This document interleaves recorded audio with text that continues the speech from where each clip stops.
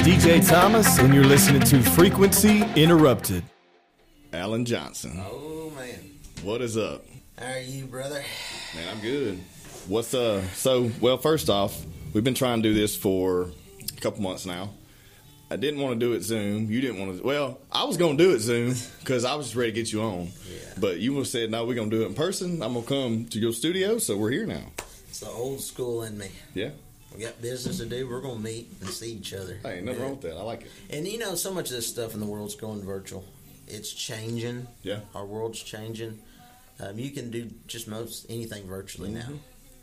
But I'm still of the persuasion that come over here, sit down, have a good exchange. And, and we've had a good time. Yeah. Where were we at last night? What were we So doing? we did the AKA fights last night, and that was the first. I've been working with these guys for a while now, and I used to fight a little bit for them, but that was their first fight on UFC Fight Pass. So it was a good time to ring everything back in. Yes. Yeah. Yes, we had a great time over there. Yeah, we did. Yeah, and that's the second time I've been over here with you. Yep. First time, December? That was November. November? I believe it was, middle of November. Yeah. That was a good fight. Yeah, it was. That was over here at the old Hirsch Coliseum, right? Yep. Yeah, I enjoyed that, man. I enjoyed the fire out of that. Well, so we have, let's talk about this. So I don't know much about you. We've known each other for probably a little over 2 years, something like that. Yeah. Maybe a little longer than that when I met you at an event over in Tyler, Texas. Yeah. We was doing a little politicking and networking.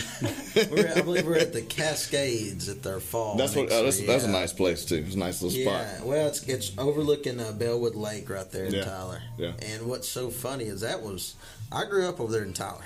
Okay. Yep, this is what I want to hear about right here because I don't know none of this. My family has been over in Tyler for a long time. I think we come here from Georgia in 1895. So we've been over there about 125 years. Okay. And so we fast forward all this time. We're in a high rise over there at the Cascades, looking out over this little hill. It's Bellwood Lake. Bellwood Lake was like the rough part of town. Like you would drive to some roads out there, and that's where the bad stuff went out. And it's so funny to see the change from that to the site for a country club. Yeah. I mean, and we're proud of the progress we've made over there in Smith County. We've been there, we've sunk our roots there. I mean, we have transformed that place, and it's gotten better. You know, there's a lot of people that are comparing Tyler to Dallas, to Austin, to San Antonio, to Houston, like maybe completing a triangle of those Texas cities over there. Yeah, I don't agree. I think it's got its own feel to it. Yeah, you can't compare Austin or something. It's just Right. different, man. It's more of a it's more working man. Yes. A little more working man. Blue collar. Yeah, a little more blue collar. Yeah, and we've got some old families over there that really come up, and like, dude, we were talking about this earlier, coming up, getting started. Yep. I was born over there in 1992, Trinity Mother Francis Hospital. Which is crazy to me because I feel like you're old. You're like me. You're old, so but you're. I feel like you're my age and just a few years younger is crazy. But yeah, go ahead. Well, and so much of that was the influence my grandfather played into my life. Okay. I like to say that I was raised by one of the great true Southern gentlemen of that dying old South type deal. Yeah. And my grandfather, he wasn't a rich man. He was a very humble man, but he instilled a raising in me that I see coming out in myself as I get older. Yeah. And I can attribute a lot of my success to that. Like the manners, the work ethic, the pleasantries exchanged between people, just making everybody feel like a friend, even a stranger. So that coupled with your background, we kind of mesh, me and you. Yeah, no, it's crazy because we're the same. We're the same in that aspect, very much the same. But we have two different lifestyles. Oh yeah, dude. Yeah, I enjoy that Western lifestyle. Well, how did you get it? So, for everyone that doesn't know, this man is a real cowboy. This ain't no Yellowstone bullshit. This is not an actor. This is not, Kevin Costner, which I love. He's a very good actor. I like him. But this ain't no Rip. That's still an actor. This is a real life Rip right here, ladies and gentlemen. Yes, sir. How do you get into being a cowboy, a real cowboy, herding cattle every day? How does that happen? So I feel like one does that maybe growing up on a ranch or a farm. Primarily. But then you're doing it for business. So how does that happen? Exactly right. Exactly. Primarily, your private farms really rule America, and they're usually passed down from generations. We all know how expensive land is, you know. Yeah. My deal, I went to Stephen F. Austin down here and got an ag degree. Okay. And while being down there, I started to see more of the business side. So you're educated on horseback. Yes, sir. That's rare. That's exactly right. Yeah, I was educated under Dr. Dale Parrott down there, the department chair for Stephen F. Austin, the ag department. He's retired now, but he was a great guy.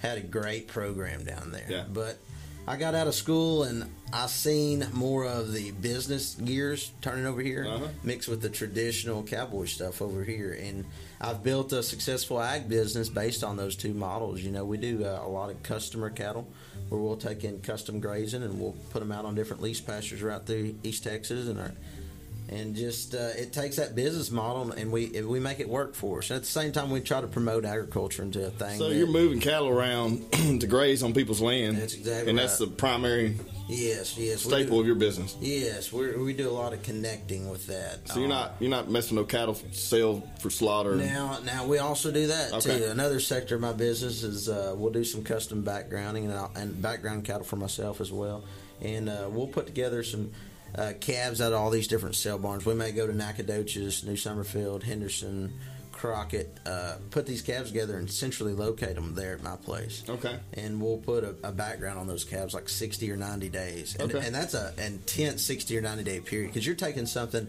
that was plucked off a farm in Plain Dillon, Louisiana, you know, or some random place and hauled to the market, and it's stressed. It's missing mama. It's missing home. You're having to take it home, care for it, and line it out and turn it out and get it to a point where it's ready to go into the next stage of its life. And a lot of times those cattle will back off and lose weight during that period, and it's the stress. Stress for them, yeah. Yeah, and they go backwards to go forwards. And how akin is that to us in life at times? Yeah. Well, I mean, tell me this, and that's interesting you brought that up. Tell me how... So the perspective that people get watching a show like Yellowstone, I bring this up because there's going to be so many people, that wide variety of listeners and viewers we have, that can use that as a reference. So how much of that lifestyle bleeds into the real cowboy lifestyle? Man, I've met some boys out there that probably live some of that bunkhouse style. Yeah. That roving cowboy style, the drifter, kind of like it used to be. I done a gig this past summer where I spent a month up in Jackson Hole, Wyoming. Nice, okay. Yeah. Good friend of mine, BJ Hill, and his family own a Swift Creek Outfitters up there. Okay. And during the summertime, he does wilderness trips and pack trips back into the mountains. So I guided for BJ this past summer, and we would utilize the Teton Wilderness up there. Okay. And man, it was an unreal experience. Wall tents, we slept in those every night. July, northern Wyoming, you're still going to need a jacket. You know? Really? Yeah. That's crazy. Well, here you're going to sweat your ass off. Oh, man. Oh, yes. It'd be nice if you're not wearing no clothes. If I couldn't wear any clothes in July, I'd be happy. And, you know, there was a lot of interesting characters up there, and we were talking about that little bunkhouse lifestyle. There were some guys up there that they would basically travel to those riding jobs in the West like that, and they would stay. And there was, on the other end of the spectrum, like myself, and there was another guy, we called him Mr. Brown. Mr. Brown was a professor at the University of Nevada. Okay. And he would come out there for 2 months at a time in the summer and just chill out, just guide horseback trips. Turn down. And so much of that is getting your mental stability, like reset yourself. Do those things. Get connected with nature. Yeah. Calm it down. Slow down. Because life gets fast. Well, that's something that, I mean, I understand that aspect of it. So you going up there is kind of like a little vacation, but at the same time, roughing it too. But no, on a daily basis, you have a process to where you have it down. You go home, you get up. How does that work? You have you trailer your horses to wherever y'all are hanging out at? How does that work? On a typical deal nowadays, when we were first starting out, when I was first starting with this business, ever and anything was my job. Yeah. So whether it was fixing fence, brush hogging, spraying pastures, cutting hay, I mean, all that stuff. And I loved it, okay? And we've transitioned more into, we contract all that stuff out. Like, I got a designated guy that I call and he handles all my fence work. And then I got a couple guys that they handle all my spraying. And I just give them a call. Hey, man, I need you over here at this pasture. And then I got a couple guys that handle all the hay baling. Yeah. And then this is the fun part, the cowboy crew. We have some interesting cats on our cowboy crew, and they're good guys. They're good East Texas guys. Rocky Langford over there at Rusk, Texas. That man is known in that area for his cow dogs, and it's changed so much in this modern world we live in. But there's still a place where a man is judged by the quality of the dogs he raises. Okay, and that's an interesting deal. Rocky on that cowboy crew, Trey Hazel over there, Trace Hatchison, all of them, man. We really mesh, and the mornings working cattle where we all get together, that is a lot of fun. That normally starts out, we'll get our horses saddled early, 5:30. We cinch up, jump them up on the trailer. We're going to haul to wherever we're going. Okay. Very rarely are we working cattle right there at the home. That's what I was wondering. Yeah, so you get up early morning. Yeah, What 4 o'clock in the morning, 5 o'clock. Exactly. Yeah. One of them things is a lot of those pastures in East Texas. If it's summertime, it's getting hot. Yeah. And those cattle are out grazing early, and they're all out of the woods or wherever they're at, and they're where you can gather them, where you can get to them. If you get out and get up there too late in the day, like 10, 11, 12, and trying to get started about that time, it is too hot to be working cows. They're putting them babies down there hiding. They're down the creeks. But we'll get out there early, and we'll try to get there right at daybreak, okay? And we get horseback, and we jump them cow dogs out of the trailer. Okay. And they stay right there with them horses. And that's the time we all just kind of, hey, how's it going? How y'all been? You know, kind of connect. And we ride down there, and we find them cows and get around them and send them dogs. Yip, yip, yip, yip, yip, yip. Oh, beautiful. And they'll go and get around them cattle and just what we call bay. Yep. They'll bay up on them and circle and windmill them. And those cattle will get them calves and put them in the middle. And all the mamas get on the outside. Those cattle get tight and compact, and that's the time we just sit there and talk. We let them cattle kind of settle down, probably 15 minutes at the most, maybe. Depends on the cattle. Sometimes longer. Call them dogs off and get around them. Start heading to the pens with them. Okay. We get them up there. Every once in a while, about halfway up, them old cows will try to break again. Yip, yip, yip. Send them dogs back to them. Gather them back up, take them back in there. And then this is where the proudness of a cow horse is really tested, this next part. Sorting. We got to sort those baby calves for the mama cows. How do you split them up? Oh, so we got them all jammed up in there, right? We put a good, and this is usually a good cow horse in that gate of that pen. Okay. So this is after you got the cows pinned. So That's right. you get your dogs. So just so everyone knows, so you get your dogs, you run them out, a couple cowboys, a few dogs, bay those cattle up, Right. and then you migrate them to the pen. Right. So you got a couple. What's the least amount of horses you have while you're moving these cattle? It really depends. If we're on a set of cattle that's, a little old East Texas bunch of 20 or 30, 3 guys, Okay. two guys probably, 3 guys optimum. If we got 100, 200 that we're gathering at one time, which is very likely to happen on some places, 4 or 5 guys, a little bit better. Okay. It depends on your dogs and it depends on your cattle. But And anyway, you get them to the pen, and then this is where we. this is the part it's what the American quarter horse has really been designed to do over the years, along with a lot of other things. But the cutting ability of them is unreal. You get 2 boys ride on those cattle herd and start bringing them to the gate. Man in the gate is letting the cows out, holding the calves back, and he can do it all just with that finger on a good horse. Touch. And that horse will spin That's on insane. them hindquarters and will let the cow by and then dog in there and push that calf back.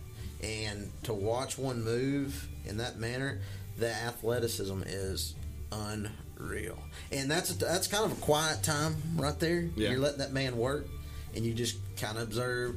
Every once in a while, you'll, on a good cut, when you watch that horse move good, the excitement's it's uncontainable at that point. Well, there's there's just something that we're such a busy lifestyle, and doing the kind of work you do, you're able to see both sides of life. What I mean is an ancient art form that that's been around since we were come to the Americas and herdsman, yes, yeah, and you know, you're able to still see that every day, but then you also still experience the busy lifestyle. Everyone else kind of forgets about that type of life. So it's interesting to bring that back. Exactly. The business side of things are a big thing for me because I enjoy that challenge. Yeah. I love that. One of my heroes, T. Boone Pickens, who passed away in 2019, he was the son of a lawyer up in Oklahoma. Okay. Went to OSU. He loved that university. Became a corporate, they called him a corporate raider. Okay. Because he would buy as much stock as he could in those companies to where he had a controlling share and basically take the company over. And the stockholders would not realize it until he done grabbed hold of most of it. And he'd say, look, either I'm going to take your company over or you're going to sell or you're going to buy these stocks from me, all my shares. He was the king at doing that. I mean, he was great. But from his humble beginning to what he obtained in life was unreal. And H.L. Hunt, Hunt Oil, we talked about this. Yeah, I did some work for Hunt Oil a long time ago. Exactly. That's an old represented firm there in East Texas and Louisiana. But Hunt had a philosophy, too, that was money is just a way of keeping score. I mean, that's a good philosophy. Yeah. I mean, it's the truth. It really is. Too many people get hung up on that, on making the money and chasing that dollar. And before they know it, their life is behind them. Yeah. So money's just a way of keeping score, but it is a motivating factor. Yeah. You know? Of course. And it's a fun part. It's a fun part of life as well, dude. Well, I mean, we're a creature that has to have a project, no matter what what type of person you are. As a human race, we have to have a project. It's like something to work on. We you know, animals don't do that. You know, they live their life as they are. You know what I mean? But we have to have a project. Yeah. You know, we wake up and we're trying to do something. We're building things. We're evolving. You know, and you know, so much of it, it's still never enough. No, it's never going to be enough for anyone. We just keep chasing it. Yep. Chasing it. It's a point to where we become almost like a robot, man. Like everything's right at our fingertips now. You know, the access to information that we have versus what we had 10 years ago or even 20 years ago is insane. The fact that you can raise a child and by the age of 3, they have experienced more than most of us, you and I maybe even experienced by the age of 10. If you think about how much information they have access to. You know? It's unreal, man. It's everything can be at your fingertips with these phones nowadays. And the amount my iPhone, I'm still learning things about it. And it's unreal. And it spoils us in a way. Oh, yeah, for sure. Now, there's children out there that won't ever know the difference. They never knew life before it. Right. My nephews love them to death. The mask things with the schools. Yeah. I asked my nephew, I said, hey, you know, you wear that mask all day? Oh, yeah, I wear it in school all day. Yeah. I said, you don't ever take it off? No, we're not supposed to. Yeah. And it's already ingrained in them. Yeah, they already know. That. So they're used to it. For us, we're like, hell no, we're not wearing it. Yeah, the American freedom's getting infringed on. Yeah. No, Well, I mean, because it's changed so dramatically, you know, within 12 months. We're living in a pandemic. Yep. Literally. Yeah. And it's taken a lot of people. 500,000, I think, was the death toll in the United US. States. Yeah. I haven't looked at it lately, but it's I know it's I feel like it's leveled off a little bit because of vaccinations and you know. Yeah, and there's a lot of backlash about the vaccinations and all that. My grandfather went and got his done. Well, I think that, you know, it's here's the thing, man. It's one thing to tell somebody, and I never get on too much of a political rant here, so we'll keep this short and sweet. But it's one thing to tell someone to do something, another to let them choose. You know, so I feel like if you educate someone and say, okay, you're an older person, you're at risk, you know, or you have pre-existing health conditions, or you're at risk, you're at higher risk because you're older and your immune system's weaker than it is of the, you know, middle-aged person. Then, okay, so I'm going to educate you on all these things, and I'm going to make it up to, you know, let it be up to you what you want to do from there. Right. Just like any other thing, flu shot, anything else, you know. And so that's one of those things where I think that if we're going to do it, it's not one of those things where you tell someone they have to, but you say, hey, here's I'm going to educate you on everything, and then you decide if you want to do it or not. Well, the good old guys that I've known, several of them have died in this COVID deal. Yeah. Because it's something that, and then again, they have a weak immune system, may have pre-existing, you know, heart issues, diabetes, whatever it may be. It's kind of like let's take a shot on this. Let's take a chance on the shot. Yeah, why not? Yeah, I mean, because those older people's one were really losing. Yeah. But life goes on. It really does, brother. Well, we got to roll with the punches. Right. And, there's so much of a difference in this 90 to 100 miles from Tyler over here to Shreveport. Yeah. When we cross that Louisiana line, y'all state's a little bit different. Y'all state is really strict on the guidelines on that COVID stuff. Yeah. Over there, we're kind of like, us Texans are. We're kind of like, we're going to do our thing. Well, I love Texas. Texas could be literally just fall apart from the United States and float off and be just fine. Yeah. It's there's so many different flavors of Texas, right? Really you got my area, you got East Texas, you got the coastal region down there, then you got South Texas, the brush country, the valley, and you got the hill country, you got West Texas out there, Midland, then you got the Panhandle, and that's a whole other ball game. Oh man, hey, I got some great friends of mine up there in the Panhandle, up in Spearman, Texas. Yeah.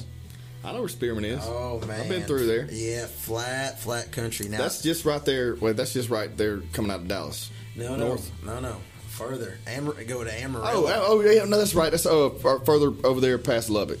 Yes, I know where you're at now. Yeah, and go north, almost gotcha. Oklahoma Panhandle. Gotcha. Oh man, Cowboy went up there. There's old boy Matthew Jarvis. Met him at College Station, Texas, when I was going to school down there. His family was a long line of Texas A&M graduates. Okay. Me and him got linked up down there, had a lot of wild times, and we split, and I went to Stephen F. Austin in East Texas, and he went to Tarleton State University in Stephenville. Okay. This last couple of years, I kind of got reconnected with him. Called him, hey, man. I said, hey, man, I'm going to come see you. Come on. Boy, we had a time up there.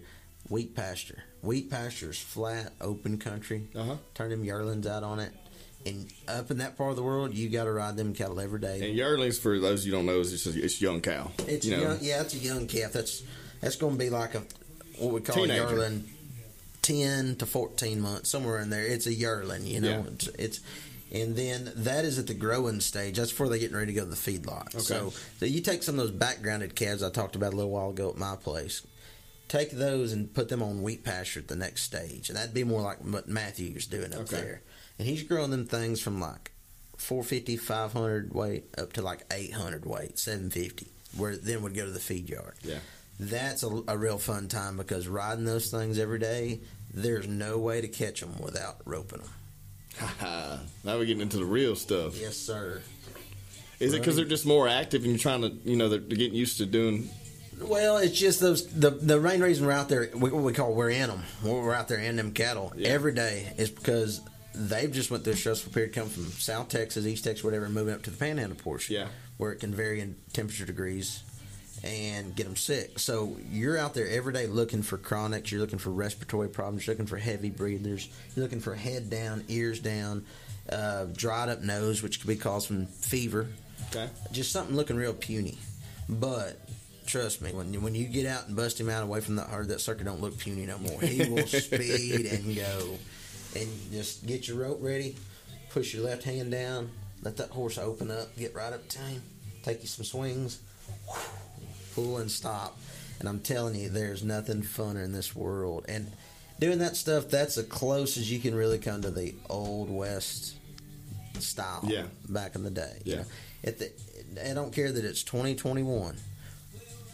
We're still roping and doctoring cattle. If you got enough land and you're on those horses and there's not a truck, a building, a bridge in sight, it's almost like you're turning back the hands of time. Yes, and that part of the world up there, you're very likely to be out on what they call a grid system. All their roads are run on the longitude and latitude lines. It's so flat. There's nothing out there. All those COs, FM 22, CO and that's 90. That's north of the Canadian River Basin up there, and that's a broken country. That Canadian River. When we gathered some cattle out of there, we call it going into the rough. It's where's she at? I think she's down there in the rough. But you get up north of that rough, it's flat, and that's an optimum wheat pasture grazing. That's probably, it could be in North America some of the best wheat pasture grazing there is. From there up into Oklahoma, Kansas, and over into eastern Colorado. Yeah. A little bit of New Mexico, but there's a breed of cowboy out there that is still alive and well. And the cool thing about it, we were talking about my business side of it. Matthew's college educated. Yeah. He has a brother right now going to school at TCU, Daniel, the youngest one. And that boy is super smart. His grandfather, famous attorney from that area up there. And these guys are educated and running cattle. That's what's interesting to me because the perspective is off. You know, like, if you're doing it as a business, I feel like you're just bringing a whole other, piece to it. And I'm one of those people that I'm always like this too. Like, education only goes so far. Like, book education is not where it's at. Like, it's being educated by blending with multiple cultures of people. Yeah. Going to somewhere like going to university, hanging out, meeting all types of people, making a decision on or at least what you think you want to do with yourself for the rest of your life, and then kind of starting that direction. But when you hit those books, that's not really, I'm more like, okay, if we're going to educate yourself on past events, on how society's changed, adjusted, like, I think that's how you are, you know what I mean? Yeah, little cultured. Yeah, little culture. Little culture. Well, that goes with a lot of traveling experiences.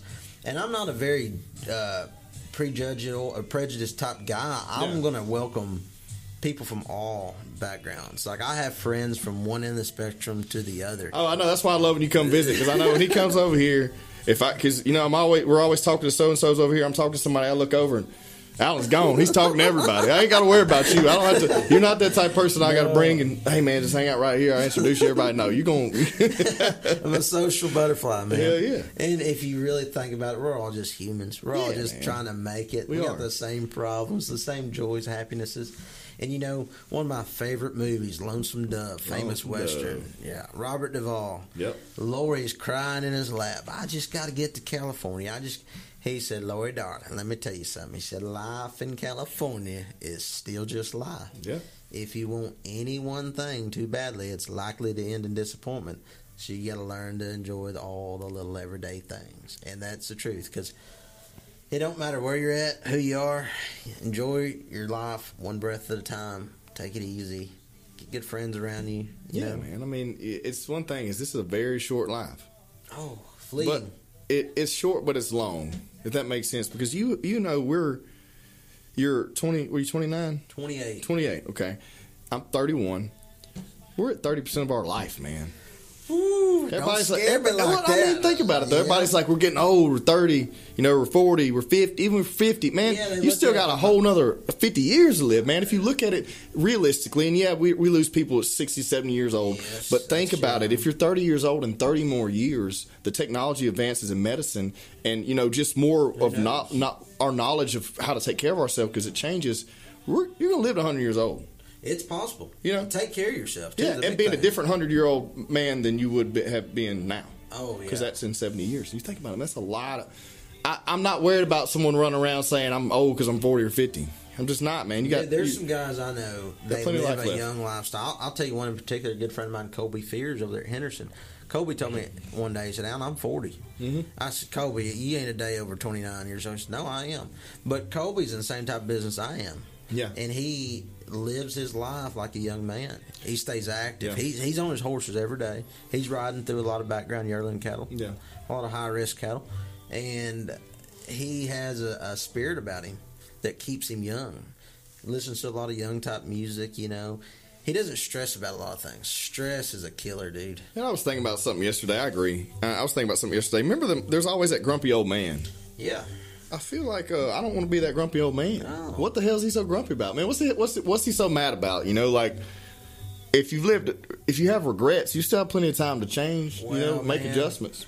I got a good friend of mine, Justin Glasscock, over there at Lindale. And Justin's a family man. Yeah, got 3 beautiful children, beautiful wife, hard worker.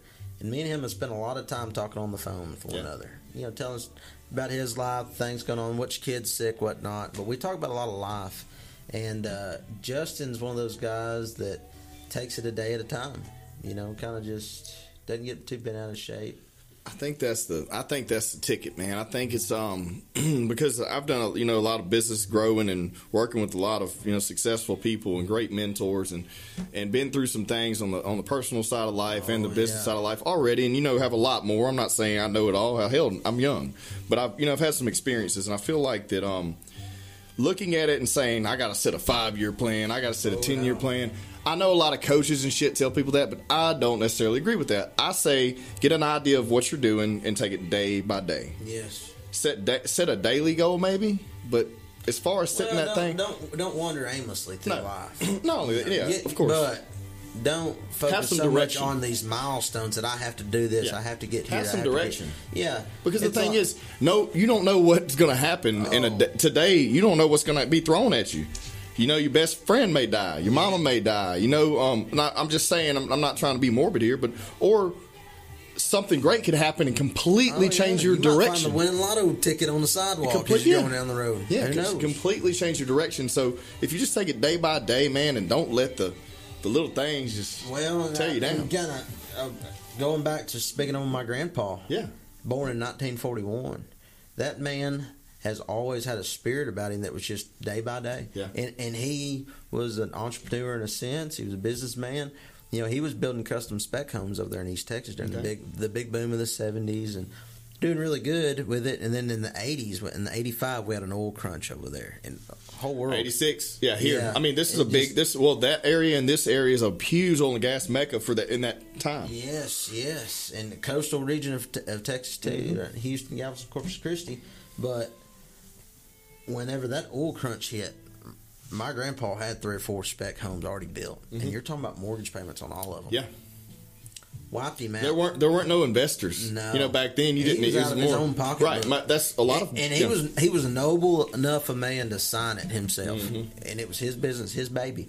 And I asked my grandpa one time. I was probably 10, 12 years old. I said, "Pop, what was the happiest you think you've been in your life? Like, what stage did you felt like you had it all together?" Because even as a young man, I was thinking, okay, what timeline do I need to get? At 10 or 11 years old, you were thinking about this? Yeah, I was. See, that's something that's thinker. That's very interesting. Yeah, you know. And he said, Alan, I was probably 40, 45. Okay. That was when he bought his first brand new truck. I think it was a 1980, 1981 truck. You know, done a lot of hunting. His kids were getting on up. They weren't toddlers anymore. My mom and my uncle were probably 10 to 15 years old in there, and so he had everything, you know, going his way. Yeah. Well, 85, the oil market falls. Those homes quit selling. Loses every dollar he had. Everything.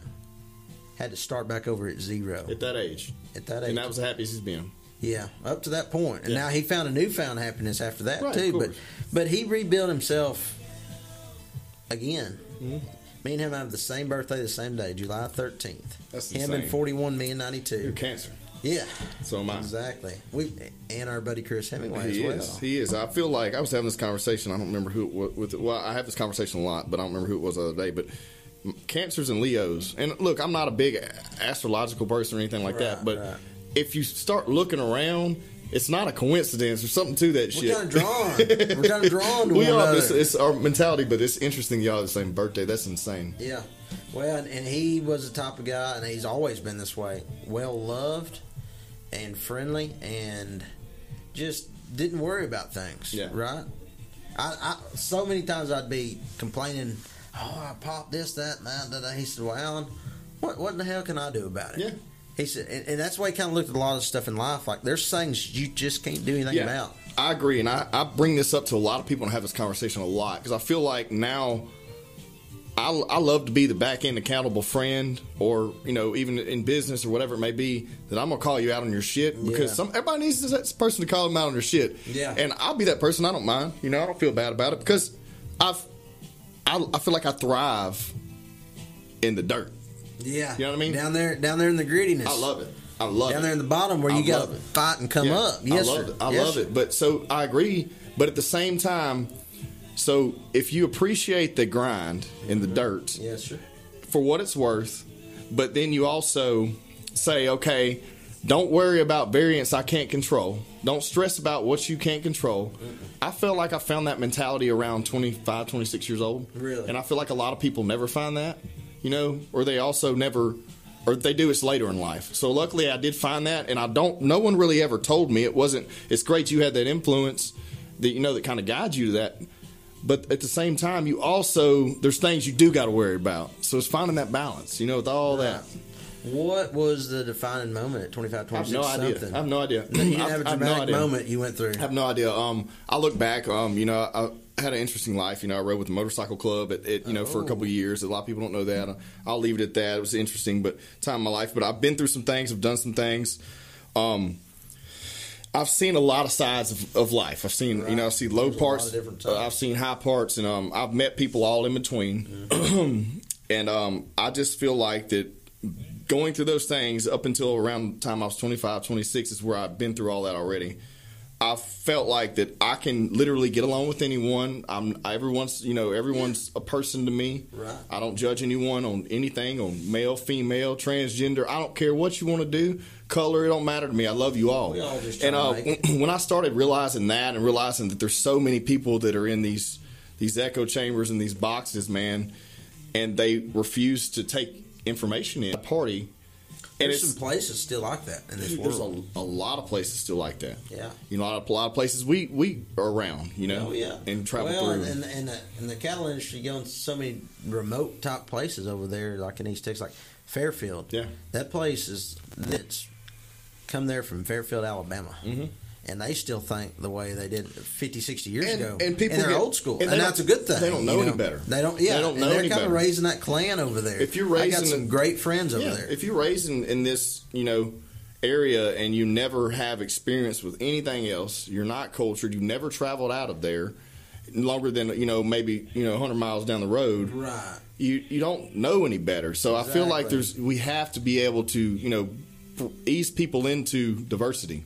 Well, Netflix has a movie, Mudbound. Have you seen it? No, I haven't. Okay, it's kind of set in the 30s, 40s, something like that. But it's about the blending cultures of the black sharecropper and the white. Okay. Southern Mississippi back in the day. Man, we've come a long way in this world. Yeah. And those people thought that way, and just the way we do all across this world, because that was what they were bred to believe, led to believe. That's what they learned coming up. Yeah. And in their mind, there was nothing wrong with it, which, right, wrong, or otherwise, that's just their culture. Mm-hmm. And there's so many of that. And embracing those different sides of it. And you're really good at it. I feel like I'm really good Yeah, at you it. are. You are. And it's one of those things, getting people together, loving on them, visiting with Loving them. on 'em. I Loving love on it. them. I like it. We call it visiting Well, with 'em. so Putt Pupin, a good friend of mine, he said that same thing. I've Loving never. on He was on here a couple. Loving on him. Yeah. and that's I love he was on on here a people. couple, probably a month ago. But yeah, loving on. You got to. Oh, well. Everybody needs a little loving, man. You can you can see in pictures and meeting people and their faces just what love can do to them. Yeah. It's something as simple as a kind word, a compliment, whatever. Words of affirmation. Yeah, words of affirmation. But not only that, and I love. I'm bad about that. I'm better about the act. I'm more the act. Yeah, and, showing people. Showing. But Well, and- I agree. And this being locked down, this quarantine deal, and for a year, there were so many of this loving on this experience. You didn't get to go, you couldn't get close to people. Yep. And so that takes us, me and you, into a different world we're going to live in after the fact. Like we talked about a while ago, what's in the next 30 years Yeah. after it? I have no idea, dude. We have no idea. And we both enjoy networking, Yeah. right? So things like this, awesome, right? Yeah. What's that going to look like in the future? Or is it going to become more popular, like what Joe Rogan's doing out there? Yeah, so what he's doing over there, man, is insane, and he's bringing everyone together, and doing it right, and if he has to, he's taking it like, okay, COVID's here, all right, I'll just test everybody. You're gonna pay a little more for a ticket, but I'm gonna test everyone. Yeah, we're gonna hang out. We're safe. Whatever, however you want to do it, that's fine. It's whatever takes place. We have to keep in mind that we have to do what's best for everyone. Right. No, we don't want to inflict on each other's freedoms. So you have to keep that in mind. It's a fine line that we have to figure out. And this is new for us. We haven't went through anything like this since the Spanish flu in the 1920s? Yeah, 1913. 1913, or it was before, 1912, 1913, something like that. There's things. There was a Texas mayor that resigned last week we had that cold snap, right? 0 degrees, snow. Man, and that's all another that. thing. We just went through another. It's been over that was- 120 years on record that the United States has felt the impact of where we're here right now, where we are sitting. Last week, 7 days ago, there was 6 inches of snow out there. Yes, and that is an odd thing. It's very That weird. is not very normal. interesting. So we've been through a lot of Arctic shit, man. Storm. Yeah. People lost power. People lost running water. Yeah. Pipes freezing. There's quite a few people died. Yeah. I saw where some elderly folk had lost their life because loss of contact, people not being able to get out there and tend to them. You know what I mean? Man. Well, and like I said about that Texas mayor, he had to resign over the comments he made on Facebook. I believe it's something along the lines. Don't quote me on this. The strong will survive. Quit calling up here to the local government wanting us to do things for you. Get out there and fight. Yeah. And you have to be careful how you say that. You got to be careful how you say it. A lot of people can't do that. In his office, he probably shouldn't have said that right, wrong, or otherwise. But his general mentality is one I agree with. Yeah, I mean, I agree. If you want things in this life, get up and go for them. Yeah. Get it done. Don't give me an excuse as to why you can't get it done. And I think you're of that same mindset. Man, you're a determined guy. Dude, I push that shit on. I have no idea where this come from. I'm still looking for it. I'm still looking for, at what point in life was that instilled to me? Because I don't know it. I can't find. I don't know what person in my family. There's a little bit of this and that from each person that I grew up. A go-getter is what we called them. Right, but it's different for me because there's the people that I grew up with, and nothing against them. I love them. They're good old country folk, but they're happy with what they have. Yeah, they're content. They're content, happy with what they have, and that's 95% of everybody in my family. Well, and I'm not mad at it. Contentment is a good thing, but contentment can get you in trouble. Well, maybe that's what's driven me to how I am, and Well, you got to be, man. You got to have that ambition, that drive, that grit, that get up and go. Well, our country was built on that. Yes, our life was built on that, man. Yes, and if we lose that, what happens? What happens? We just become. I'm scared to think of it. We all become content and dependent upon these devices around us. Yeah. And there's at that point government money. Yeah, that too. But the thing is, what's interesting to me is the internet's an amazing piece of technology that's been able to connect us to the entire world. Whereas 100 years ago, it took you 3 to 6 months to get the news. Yeah. For it to travel word of mouth, paper, wire, whatever it may be. And now you can have it in a millisecond. And you got to need to verify what you're hearing, too, because so many people hear that's another thing. That's just take it for truth. You have to do your research. If you're going to argue on social media about politics, whatever it may be, everyone has their view. In the first place. Hell no, don't do that. But if you're going to argue on any kind of platform, you need to be educated. Yeah. Well, and, on that subject matter. Presenting a problem without presenting a solution is just complaining. Yeah. I love it. I agree. If you're going to bring something up, at least tell me what you're going to do to fix it. Yeah. Other than that, you can just shut the hell up about it because we got enough stuff to worry about. You know what I mean? Yeah, and I got enough people talking shit and crying and not doing anything about it, then just sit back and let the people that are going to step up. Okay, and we're just sit here and watch. Tie that back in what we were talking about a while ago about grit and determination. My nephews, I got a middle nephew, Cole, and he loves coming riding with me. We'll go horseback.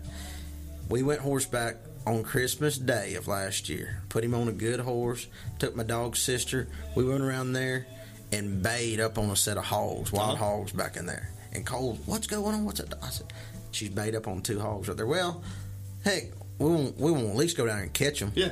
So I said, well, maybe we can rope them. We couldn't get a rope on them. I said, I'm going to go in there on foot and grab them hogs up. Yeah. I went down there and grabbed about 175-pound mama sow hog. She had one hind leg messed up. I don't know if somebody had shot her or whatnot. She couldn't run real fast. I grabbed her, and boy, she was turning around trying to bite. Just trying to bite. And I told Cole, Cole, bring me a rope. How much do you think she weighed? She's about 175 pounds, and that's a lot of power out there. Yeah, that's a good lean hog. I said, Cole, bring me a rope. And he said, I can't get through the brush. And I could see him kinda, and I could hear him, of course, but they're only 10 or 15 foot. I said, you're on that horse, ain't you? Well, yeah. I said, well, push him through. He said, he won't go. I said, I can't, and he won't go ain't an option. You better start over and under that sucker bill and come to me. And my nephew, about within a couple minutes, burst through there. I mean, he had that grit and get up and go and determination, and I try to instill that in him. Yeah, let's go. Don't give me excuses as to why. Get here. If I need you here, get here, and be that way for other people. But he needed that one little nudge. Yeah, and that's nothing wrong with that. Yeah, set an example. Some of us need that. Exactly. Some of us have that and don't realize we have it, and we need that little nudge. You don't realize the impact you have on others in your life. Yeah, and that's something that I'm really realizing the past few years of my life is that I agree, and I think that we all do, and we all have a responsibility to how we're going to be that impact. Yeah, you want to always, and you need to always be checking yourself. Am I still presenting a positive image? Yeah. Am I still being a man of integrity that others would look up to? You know, because there's times we all stray off the path. Of course. Because you don't know what a young person's watching you. Maybe they're wanting to be like you. Or old person. Or old You don't person. know. Yeah, life You has don't so know many who's wives watching and you, man. forks in it. And there's Yes, a lot sir. more. There's a lot more platforms of attention, so you don't know who's looking at you. And you know, you may be that voice of reason for somebody one day just by being yourself. Yes, and be yourself because everybody else is already taken. I agree. I mean, be your own man. And Who's this song right here? This is the Black Lilies. Out of the Blue. I don't Man, know, but I've never heard them. But we've been playing this little bit of music in the background because my man here likes some I good love old country and music, western. art, literature. Those Well, are my things. Whoever this is, I'm going to have to put this on my list because I like this. We'll put a link to it. Yeah. We'll put a link to it. We'll try to remember to put a link I to like it. that one. But we were talking about it before we started too. And I want to talk about it a little bit too. This new field of music. Oh man, it'll vibe you is what I like to say. It'll vibe you out. It make you connected. We're talking about Sam Williams, Weatherman. So yeah, I did not. This is blowing my mind right now. I did not know that that Hank Williams' son, not Hank Williams III, but Sam Williams. Sam Williams, yeah. Redid Weatherman. Oh my God, it was amazing. We listened to it a minute ago. It's crazy. Yeah, and you know that was off his daddy's album. Probably come out in the 70s. Well, you know, that. real quick on that, a true outlaw country fan knows that song. Yeah. Most people, when you say Hank Williams, The old Junior and the old yeah, stuff. the Junior, most people, they go to Whiskey Bent Hellbound, or All My Rowdy Friends. Oh, yes, yeah, sir. but there ain't nothing wrong. That's that good honky tonk. But I feel like a good judge of someone who enjoys some real good soulful music. Yes, sir. They like them some Weatherman by Hank Williams Jr. Oh man, that and Dinosaur. There's been a Oh, resurgence those two, of Dinosaur. those two. Who's going to redo that one? I don't know, but I Shoot. like what Sam Williams has done with that because he has put it this metro modern. Yeah. You know, there's so much modern music coming out. A lot of people wouldn't think I'm a big fan of the Weeknd. I like the Weeknd. We were talking. I had I had Daryl, my buddy Daryl Fuller. He was on here, and he's an audio engineer, and we were talking about that. The Weeknd, Bruno Mars, and The Weeknd. Those two fellas right there. We listened to a song a while ago, this Yellow Hearts by Ant Saunders. Yeah. That kid's 20 years old. Yeah. Got a pop song out. Okay? A big one. Yeah. That young. Which we've had stars that young before. Yeah, we have. But if it's different, if it's you're singing something that was written for you, or you're singing something that it's one of those yeah, things. well, and the things they're singing about, like that song's about. It's called Yellow Hearts, and it's about you put my name in yellow hearts. It's talking about an iPhone. Yeah. And now when you put somebody's name in there, you can put little emojis. Yeah. Well, that's the way it's showing love in today's society. Think about that on putting your number in somebody else's phone and what emoji you put. Well, we're talking about emojis. Look at so people. So older crowd of folk, they don't understand. We now I can literally send you an entire conversation. I tested this with someone about a year ago. We had an entire conversation via emojis for an entire day. And we each knew exactly what each other were talking about the entire time. Yeah. Because we have trained ourselves nonchalantly, not even know, subconsciously, now we can use these symbols to communicate. And you try to read the other person through it, too. If you look back to Egypt, what are all those things written on the walls? Oh. Isn't this crazy? So what's happening? You know what I mean? What are we doing? So like those people Those were are called conveying hieroglyphics. Hieroglyphics. Yeah. Those people were communicating with symbols, and now we are technologically advanced we're doing thousands it of in years, and digital we're doing form. it. We're doing it again. We are doing it again. And where's the dog going to lead? What's the dog going Who to go knows, to? man? Who knows? That's Who the fun knows? part about it. No That's doubt. another thing is so what's your we were talking about that, so we're talking about some ancient Egypt stuff. So the pyramids were built that long ago, and we still cannot recreate that architecture. Why is Really? that? What's your stance on flying things in the sky and stuff up not of this saucers world? and all that stuff, not man. of this world. My Are you mother suspect? raised What? me very strict on all the supernatural Yeah. and all that stuff. And she said, "We ain't gonna have that devil stuff in this house." and she was scared of it. Yeah. Okay, and she raised me in church, Yeah. and to stay away from it, not believe any of it. Yeah. We raised me in a Pentecostal church. What? I'm talking about holy rolling. Yeah. Okay. Running laps in there, talking in tongues, rolling on the floor, Yeah. the whole shebang.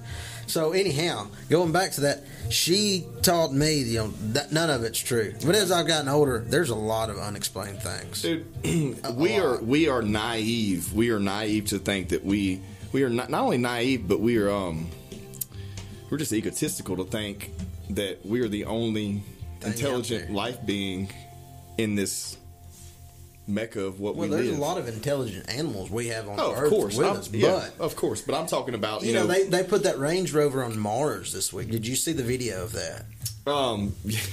Yeah. Yeah. So think about that. There's Mars out there, and Mars is probably, if there's somebody out there, which I doubt there is, because it looks like Pecos, Texas out there, flat and nothing. They're probably looking at that blue and green thing over there like, what was that? Is that Earth? What is it? They don't even have a name for us over here, and we're over here living. And the limits of things is how we know how big they are. Yeah. We haven't found a limit to space. Well, here's the thing. We don't know if there's a limit or not, but that's as far as we can reach right now. So we compare it to what we know. Okay? That's as far as our arm can reach is Mars at this point. Do you know this gentleman right here? Paul Coffin? Yes. I want to make that man famous. I do. I want to make that man famous. Oh, man. Richard Jarvis turned me on to Paul Coffin. That's a good one right there. That cocaine country dancing. You were talking about talking through emojis. Yeah. I talk with my friends a lot through songs. I'll send them a song. I won't send them words. I know. You do that to me. I'll just send you a song like, hey, man, check this out. We'll start communicating more that way. I like that. Yeah, and I do. It's like, when you're driving, you're thinking about work, whatever you got to think about, what do you got to get done? Pop you on some music, and I'll vibe out, and I'll relax. Even if it's just for a minute, 2 minutes. And I'm like, man, DJ probably like this song. Share. And then if you're at a point where you can listen to it, maybe you're in the office, studio, whatever, I'm going to pop this thing on. Yeah.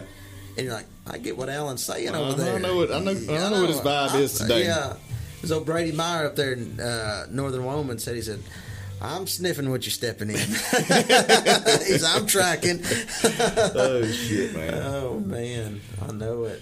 Well, back to real quick, because that song threw me off because I like that song. But the limits to space and being more of that of you saying how you're raised and people teaching people not to believe anything but one thing. Yeah, I don't discuss religion a lot on here, and I don't discuss politics a lot on here. And I don't want. Here's the reason why. I know every single person out there watching or listening has their own beliefs. Oh, yeah. And I don't want to infringe it. I don't want to change it. I don't want to change it. Yeah, I don't want to infringe upon that. Yes, sir. But what I do want to do is I want to share my perspective on those things, and I feel like yours is very similar to mine. Here's the thing. When it comes to religion or anything else, you believe what you believe, and that's fine. And it's your own. It's your own way. But I think it all boils down to this: you do positive shit, you get positive shit back. If you do negative things, you get negative back. It will come back to you. And that's if you look at life in perspective of. I know that's very simple, but if you look at it, it's exactly what. That's all that matters. Well, I'm a big fan of Coach Corey Wayne. Okay. He has a podcast out, a YouTube channel out. I think it's called Understanding Relationships. But he preaches on the relationships you have primarily with women. Yeah. And how they can influence and shape your life, Yeah, and that's and one thing he says connecting with you is what you put out is what you get back. If you're putting out positive, if you're putting out confidence when you enter the room, and you and I both we're similar in that. Yeah. We protrude that.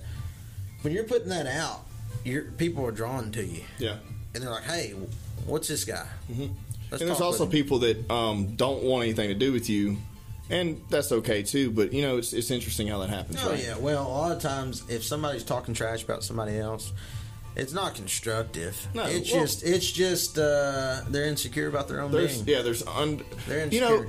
And we talk about these things on these podcasts. We talk about these cliche things that you always hear. People hear that and they say that, but they don't really believe it or think about it.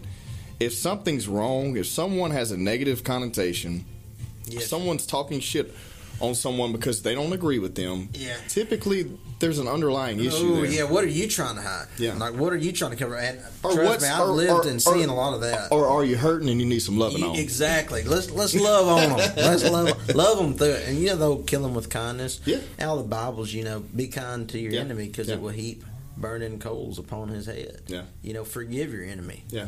Dude, forgiveness And it doesn't matter. Look, and it doesn't matter what kind of, and that's the Christian. It doesn't matter what your belief is. Right.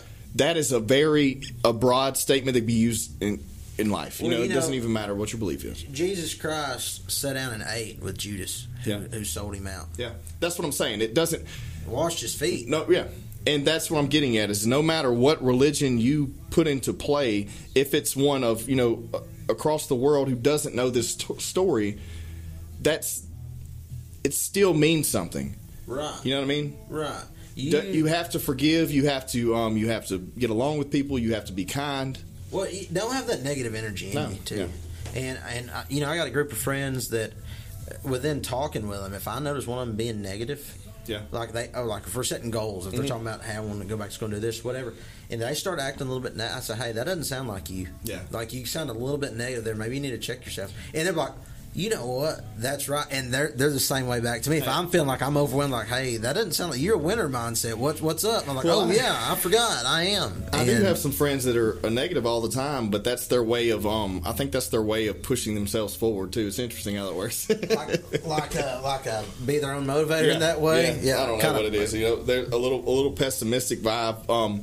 You know. You gotta be an optimist. Internally, they have some optimism, or internally they may be hurting. You know, they're probably so, and they're trying to cover up for things. But it's like a wound. Okay, you can get a wound somewhere, a cut, and if what cuts you, what hurts you, still in there, and that skin grows over, it'll fester, and it's just down there festering in them. So if you want to really cleanse yourself, emotionally, spiritually, get whatever hurts you out. Yep. And there's been some people in my life literally that have inflicted a lot of emotional pain.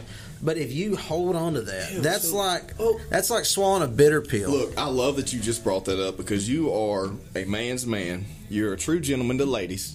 I try to be. You very much so. You always present yourself in a very clean manner. I feel like you're a man's man, and you work on horseback and you bust your ass every day. Sir. And the fact that you just said that means so much to me, and people need to hear it. Is that true man's man, old school mentality of keeping it all in?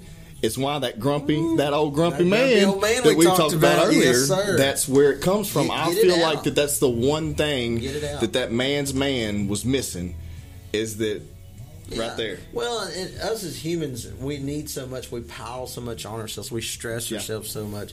And we worry about this and that. And the dumbest shit, man. Yeah, is it really worth worrying about, you know? And I think what we worry about the most is opinion of others. Yeah. What's so-and-so think? We call it running with the Joneses. Yep. Keeping with the Joneses. Keeping up with the Joneses. Don't worry about Jones, because Jones ain't worried about you. Exactly. Dude, I said that the other day.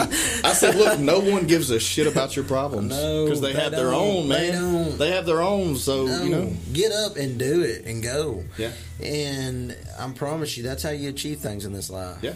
You know, don't worry about, horse racing, okay? We like horse racing. The blinders. Don't worry about who's in this lane, who's in this lane. Focus on the path ahead. You run your race. And don't look backwards. No. Hell no. Don't hurt your neck, man. Hey, we talking about... you can't walk forward looking back. We talk about plowing field, and talk about tractor work, talking about agriculture. You get on a tractor and you go to plowing, if you're turning around and looking at the disc the whole time, you ain't looking where you're going. Yeah. You set a point on the horizon, way down there, and you go for it. Don't worry about what's right here. Don't worry about what's. Set yourself a long You're distance. Exactly right. And a lot of people haven't. Can't relate with that analogy, but I know exactly what you're talking about. You got to get that first lane done first. Yes. You got to get the first lane cut first, and then you line that disc up, which is a little bit wider than the track. Yeah. But you got to get it lined up. Yeah, and relate that back to life. Set a goal for yourself. Matthew McConaughey, did you see his little deal? He said, "Who's my hero? Myself in 5 years, 10 years, 15 years, all that stuff." Yes, I did. I love that. I love that he said that. And people would say that's egotistical, but I disagree. I disagree. He's trying to get something that he knows he never can attain, so he's just setting his goal higher, setting the bar higher. But he's not necessarily setting a concrete position. like, I'm gonna climb Mount Everest, and once I've got there, then what the fuck? What else is there to do? No, there's not another one. That scares the shit. That's it. That scares the shit out of me. Yeah, you know, he challenges himself in the roles he takes. Yeah. Even look what he was in Dallas Buyers Club. Oh my God. And then what he was in Gold. Remember the movie where he got a big old paunch belly? Yeah. That was a big range on Matthew McConaughey, and he did that. He wanted the challenge. Yeah. He wanted to be known as that actor that could do it, and he's a really great guy. Him and Christian Bale's another one. Yeah. That dude. Oh my God. I probably haven't followed Christian Bale as much as Well, McConaughey's amazing, but like Christian Bale, just when you say like taking himself down to that level of almost dying. I remember him having a conversation with someone on the podcast about that. But also Christian Bale doing the same thing in The Machinist, I believe was the name of the movie. Taking himself almost down to because they're so determined, and it may seem stupid to most people, but it's not about the role or the movie. It's about setting that. Well, setting something for yourself to do. Meaning that role means something that much to him that he was willing to change his entire being to do it. Because he committed to something. Yeah, and he's going to do it to his fullest capability. Well, H.L. Hunt said it too. You know, he said, "Decide what you want, then decide what you're willing to give up to get it." Yeah, and go to work. Because life is trade-offs, man. Yeah. Decide what you want, and decide what you have to do to get it done, and then decide if you got it in you to do it. Yeah. You put those three things together, you got it. You know, and that grit, that get up, that saltiness. Yeah, man. We lie. I love it. No doubt. Well, I don't want to stop this because I feel like we can go for another hour. So we're gonna have to do a version 2. Yes, sir. A sequel. We'll come back. And a trilogy. Yeah, heck, you'll have to come over to Texas. But we're gonna do it. Hey, well, before we close this thing out, first off, I'm glad to come here this weekend. We had a good time, man. We had a good time last night. We've been trying to do this for 2 years. I know. We really have. We've been talking about doing this since I started this podcast. When I met you, I said, "Hey, man, I got a podcast. I want you to come on and do that shit forever ago." Yeah. Forever ago. I still got your card. I keep all them cards of everybody I met. Yeah. I stuck yours right there. Hell yeah. And I found through that. Still my business. But no, I appreciate it. Now, you know, it's a rare time. It's rare in life where you find someone outside of your network that you vibe with so well, and then you're able to grow and then bring other people together. So I think that we're starting to do that. I want to keep doing that. Yes, keep that good energy flowing. Is there anything you want to throw out there that we hadn't already? No, I just want to, dude. I want to say thank you for being so generous. Oh, yeah, for this friendship that we've built. I mean, it's a good thing, and good group of guys, man. Good group of guys. We're good movers and shakers in the world, they say. I mean, somebody's got to do it. It might as well be us, man. That's what I feel like.